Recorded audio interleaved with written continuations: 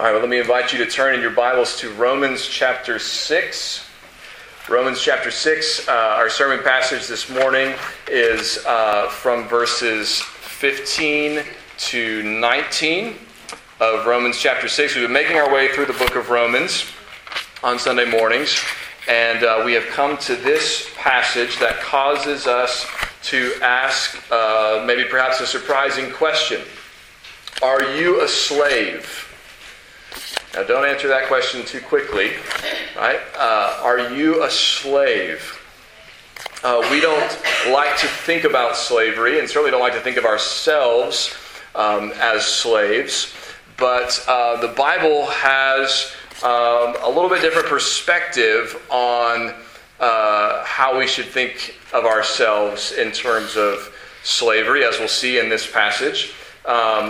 Obviously, the Bible does not promote the kind of slavery we normally think of, right, where men enslave other men.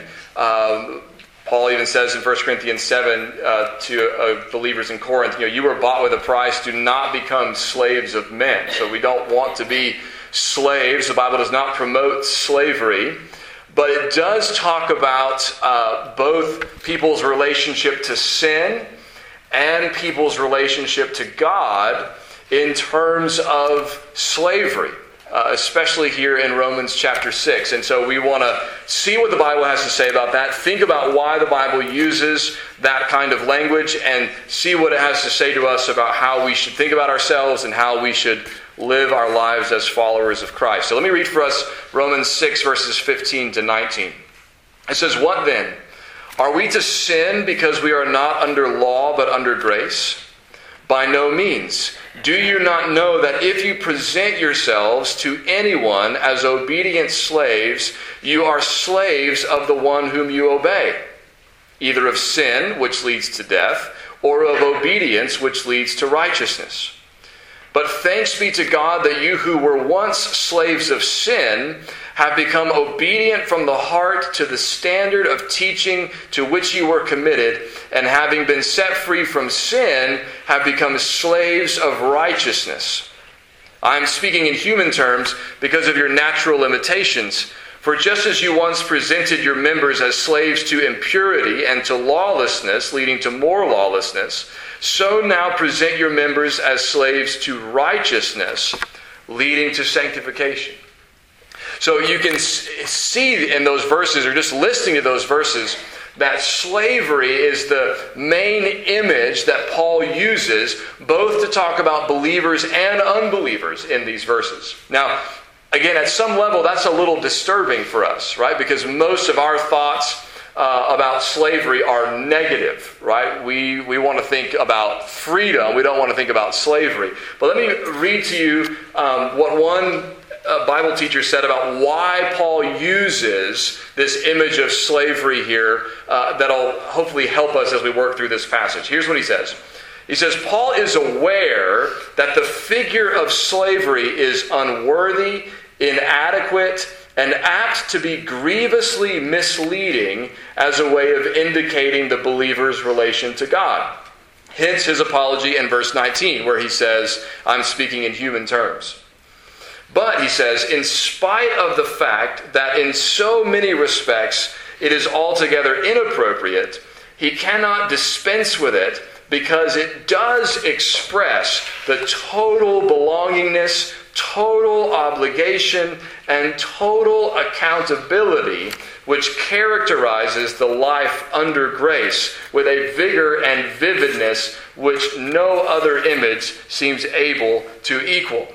So, in other words, he's saying Paul uses this image of slavery not because he thinks it's the perfect image, because it's not. It's apt to be misunderstood, he says. It's easy to, sort of distort what Paul is trying to say if we lean into this slavery image in the wrong way. But at the same time, he does use it because there is no other relationship that so captures what it means to belong wholly and totally to God.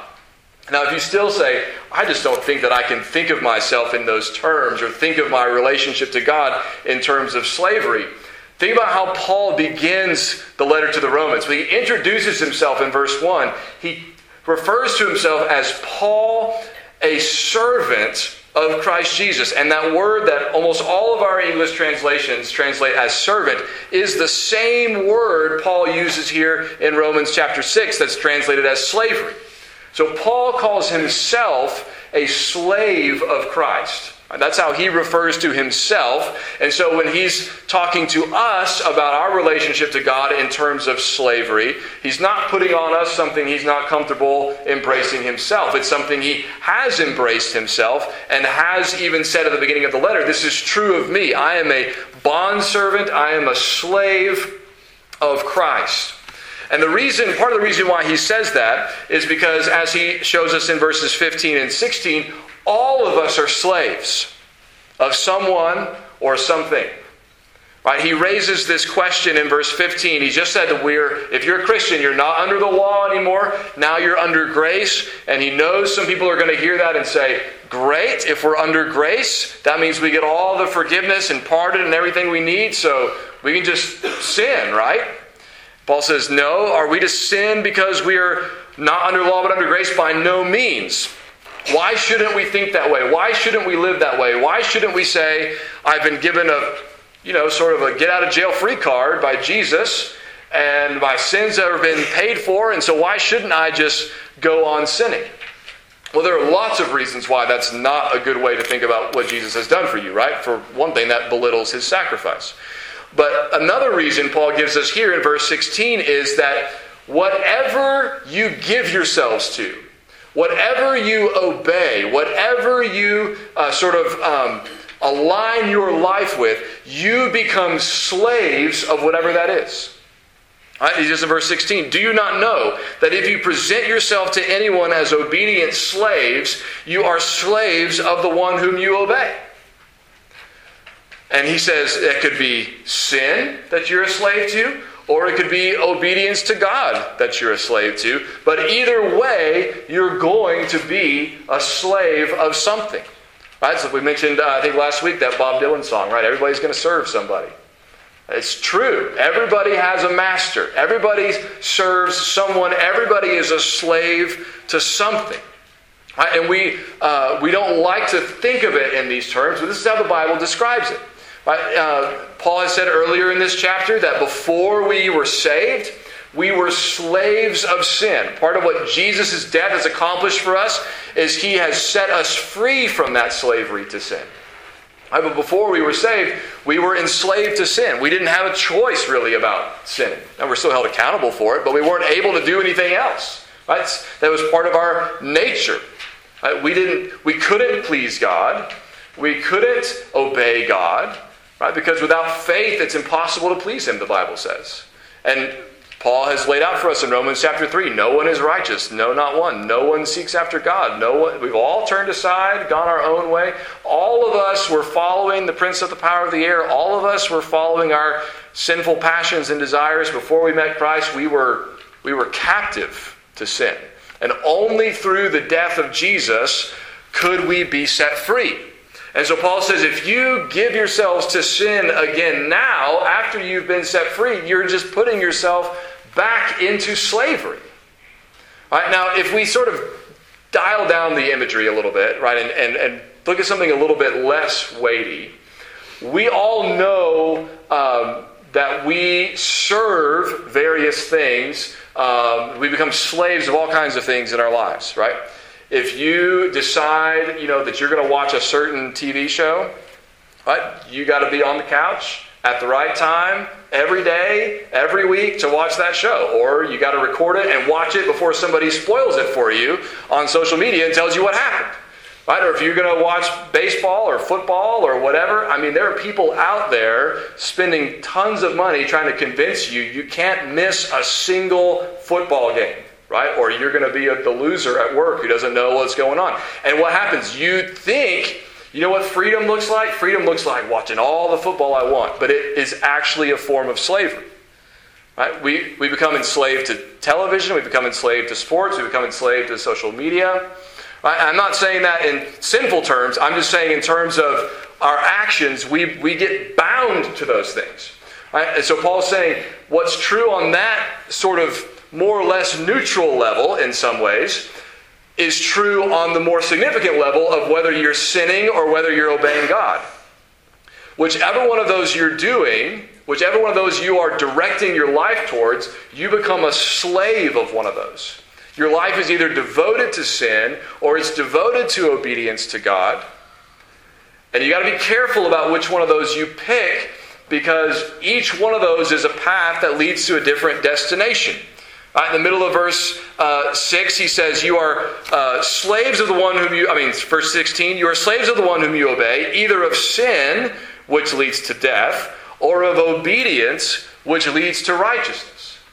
So if you give yourself to sin, we know what the wages of sin are. Right? The wages of sin is death. But if you give yourself to obedience, obedience leads to righteousness, both practical righteousness and being standing before the Lord and hearing, "Well done, good and faithful servant," right? Because you did my will. So if you want to end up on the path to death, you know which way to go, right? But if you want the path that leads to righteousness in life, Paul says you can't give yourself to sin and then expect to be righteous and enjoy the life that God has promised to those who trust Him and who follow Him. But if you knew somebody who wanted to go on a trip to Chicago, but when they got on the road, instead of looking at the map and finding the roads that go to Chicago, they just said, "I like the look of that road. That road looks like fun. I'm going to take that road." And then after they went down that road for a while, they said, "I feel like turning left." And just that look, that's a pleasant place. You're never going to get where you're going, right? You cannot choose what you do now based on what looks most appealing. You have to choose what you do now based on where you want to end up.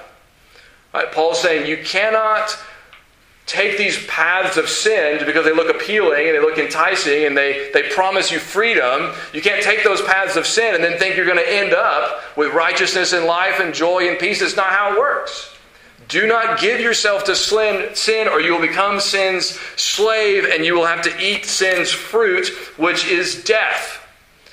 Instead, give yourself to righteousness. Yes, it is a form of slavery, but it's the only kind of slavery that actually delivers on the promise of freedom.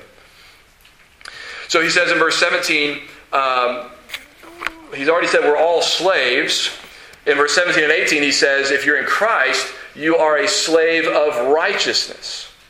Right? He says, but thanks be to God that you who were once slaves of sin have become obedient from the heart to the standard of teaching to which you were committed, and having been set free from sin, have become slaves of righteousness. So this is what happened when you were converted, right? If you're in Christ, if you're a Christian, this is what happened when you were converted. You were a slave of sin. Your life was dominated by sin. The way that you lived your life, even if you weren't, one of those people who has a dramatic testimony about all the horrible things you were doing before you came to Jesus, even if you don't have that kind of testimony, you were still a rebel against God. You were still going your own way, doing your own thing. You were still living a life characterized by sin, even if it wasn't the sort of more dramatic, more outwardly shocking kind. There's also the more respectable but no less disturbing Pharisaical kind, where you look righteous on the outside, but on the inside you're just all about you and not about God. Whichever one it was, Paul says when you were converted, what happened was you had been a slave of sin, but you were set free from sin in Christ, and you have become slaves of righteousness. Now your life is oriented toward and devoted toward obeying God, doing what is righteous, doing what is good. And that happened when you became obedient from the heart, not just outwardly or not just saying this is true, but from the heart you became obedient to what he calls here the standard of teaching, which just means the gospel in all of its fullness, right? That Jesus died on the cross in your place for your sin. He rose again on the third day. You turn from your sin. You trust Jesus. You call him Lord. And he saves you, and you are now devoted to following him. That's the sort of the sum of the teaching of the apostles and of Jesus himself. When you became obedient, Paul says, to that standard of teaching, when you signed up for that, and you said, I'm tired of pretending like I'm Lord. I now know that Jesus is Lord. I submit to him and I ask him for mercy.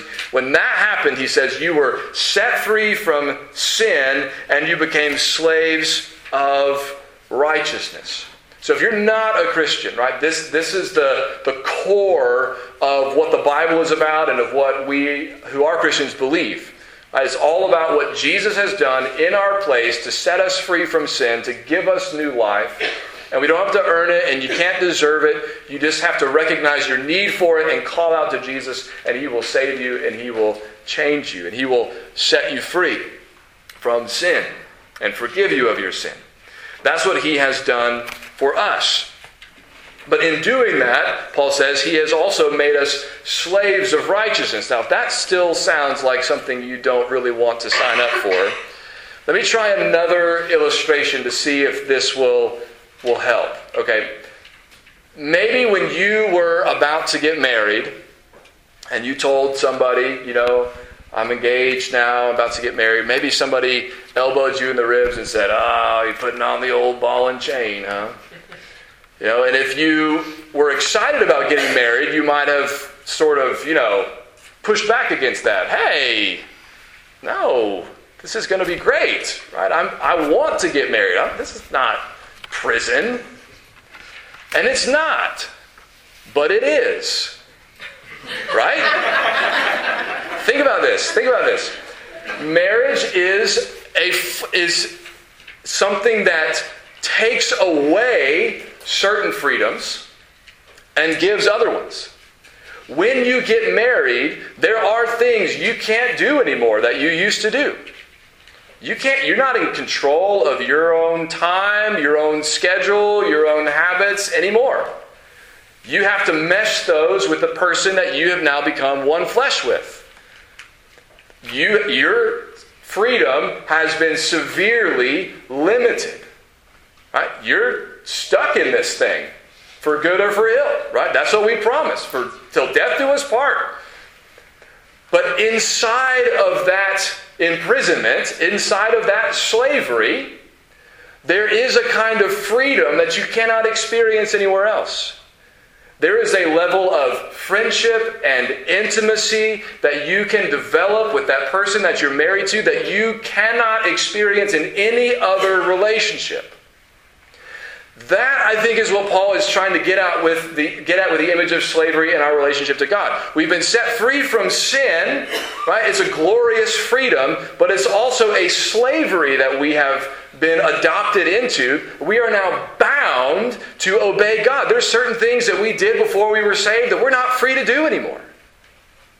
But we're glad to not be free to do them anymore, right? Just like you're glad not to be single anymore.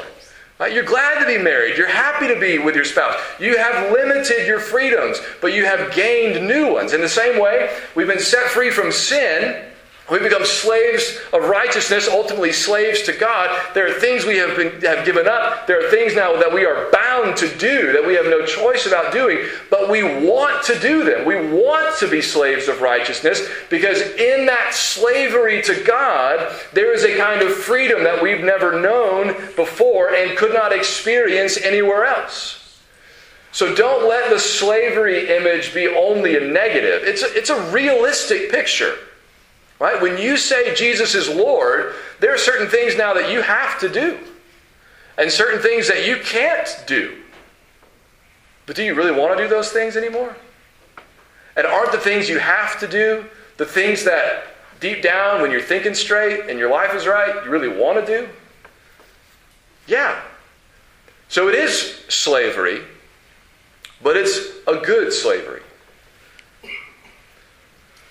Last thing he says in verse 19 is that this slavery to righteousness leads to our sanctification. And this is something that we ought to lean into, that we ought to press into, that we ought to pursue. Right? What does this mean, practically. So the middle of verse 19, he says, "For just as you once presented your members as slaves to impurity and to lawlessness, leading to more lawlessness, so now present your members as slaves to righteousness, leading to sanctification."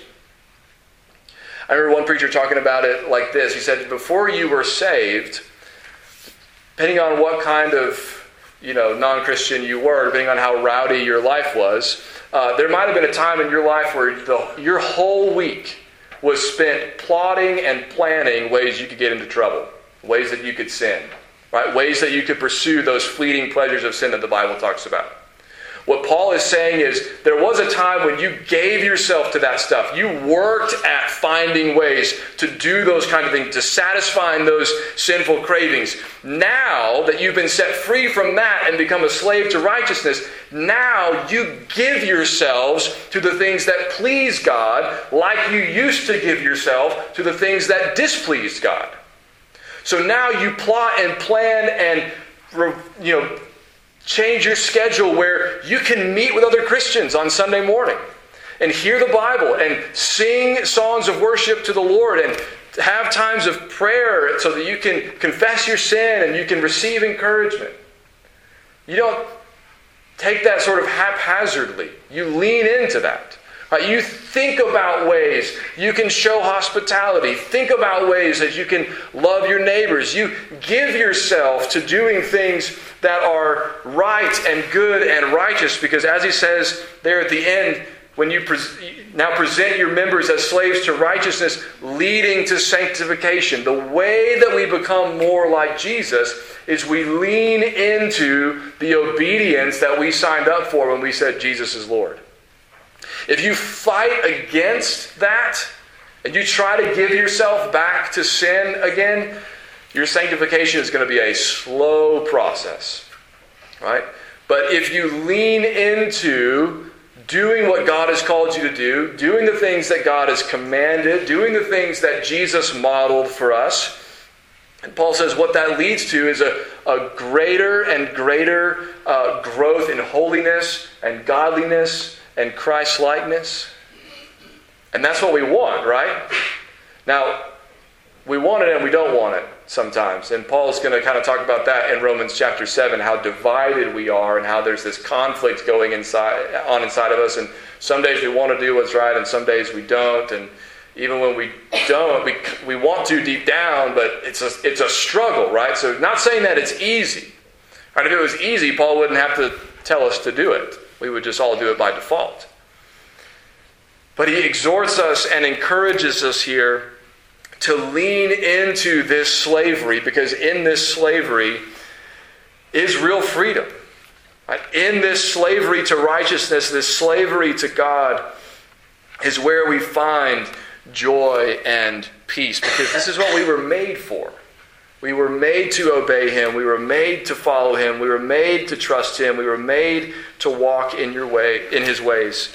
So we're to devote ourselves to that and not be lured away by the false promise of freedom that sin tempts us with, right? We know where that road leads. We've been down it before. So don't buy those false promises. Trust God, trust His Word, and be glad to be a slave of righteousness, a slave of God, because that's where real freedom is found.